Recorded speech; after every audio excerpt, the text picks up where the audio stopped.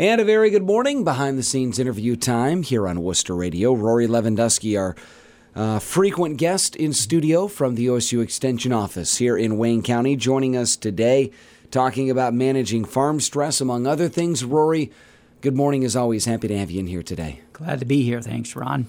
Rory, today we're talking about managing stress on the farm, and, we've talked about volatility before. We mentioned it last time you were in here, and, given the stresses of farming, more so than any other profession, sometimes it can be very, very stressful. Yeah. How do you go about, first off, dealing with that and making sure that you are able to, somehow ride out the highs and the lows? Yeah, well, I think, there's a couple of things you have to be aware of, kind of what's involved with stress. We'll take a look at maybe what are some techniques for managing it. But as you mentioned, it's really an important topic because so many of our full-time farms are facing this financial crisis. And that financial crisis and the stress it creates, it's widespread, so it's not just really localized. I see articles, hear about farm stress management not only in our area, but really across Ohio, across surrounding states, and really across the nation. So in our immediate area, however, we see farms going out of business. That's extremely sad. It's a very visible symptom of the financial stress. However, way before that extreme example of a farm going out of business, shutting its doors, farms are struggling in dealing with this stress. And it's that stress of the everyday struggle of trying to keep a farm business viable and afloat.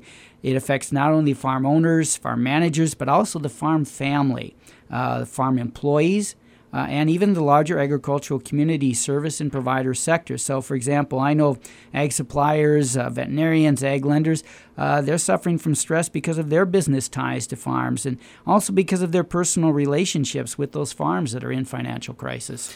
Now, Rory, I've heard it said that some stress, mind you, can be beneficial, but not the type we're talking about. We're talking about excessive or really long-term chronic stress for the current farm environment. Talk, specifically about what harm can be caused when you're talking about this kind of long chronic stress. Right. So as you mentioned, that stress response in some cases has some benefits. That stress response involves our brain, our endocrine mechanism system. It involves the release of hormones, primarily cortisol and adrenaline. So in the short term, if you're facing a physical stress, that release of cortisol and adrenaline, that results in physical reactions in our body that are helpful, again, when facing short-term physical threats. But they are not helpful when that stress is due to non-physical threats. So in that case, the release of these stress hormones actually causes higher level thinking to become more difficult. It inhibits problem-solving skills. So chronic long-term stress, like the kind we're seeing now in the farm community, can actually cause detrimental physical health effects. It will impede decision-making and memory, and it can negatively affect the parts of our brain that are responsible for learning, adaptation, and resilience. Talking again in studio with us this morning about managing farm stress, Rory Lewandowski from the OSU Extension Office in Wayne County. And Rory, before we get into talk about managing stress, I guess we have to take a step back and identify stress. What are some of the signs and symptoms of stress?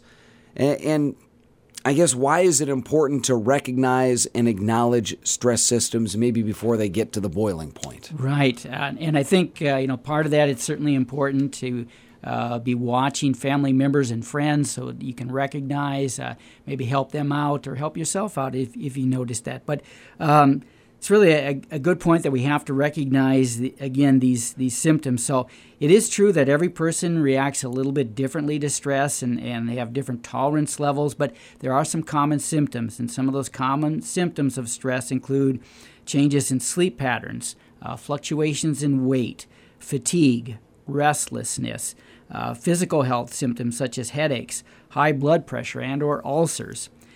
Sometimes a person's mood or personality may change. And again, we're talking about these chronic stressors. Those people may become more irritable, maybe easier to anger. They become less talkative, oftentimes more withdrawn. So it's important to be able to recognize symptoms and to be able to help manage or cope with that stress.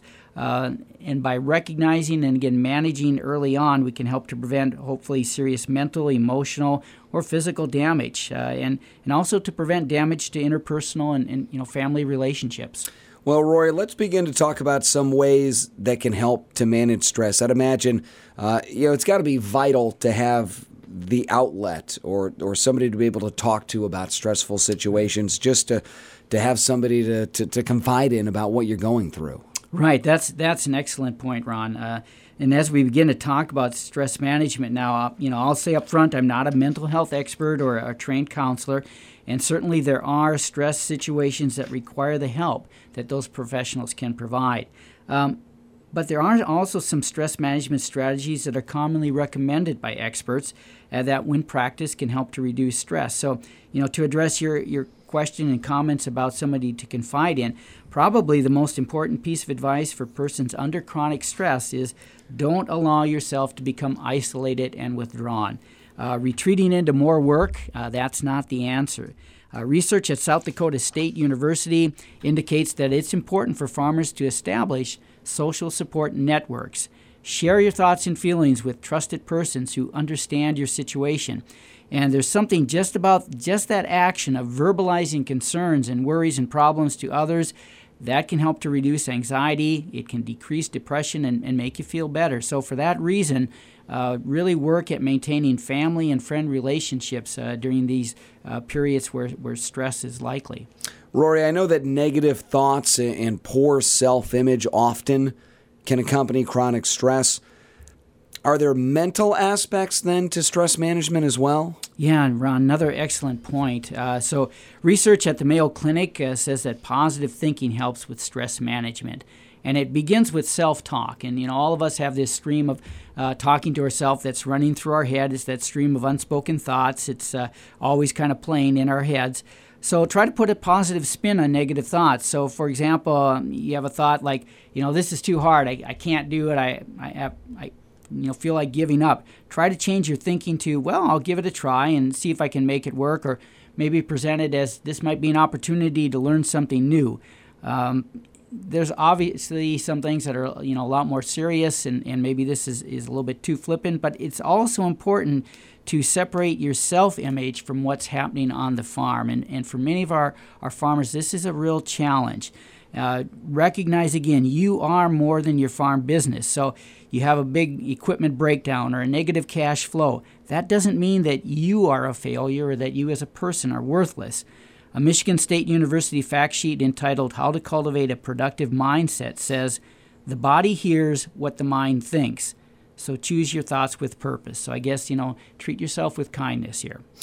Although farming is obviously a physical job, are there physical practices maybe that are helpful for managing stress? Some way to get it out that you're not necessarily doing with the physical work on the farm. Right, and certainly, there's that physical component to farming, but I think we also have to realize that there are many tasks that are now done from, the seat of a tractor or a skid steer, or maybe even sitting behind a computer. And so like every industry, farming does continue to automate. So even for a farmer, trying to get at least 30 minutes a day of physical exercise that will increase your heart rate can be beneficial to managing stress.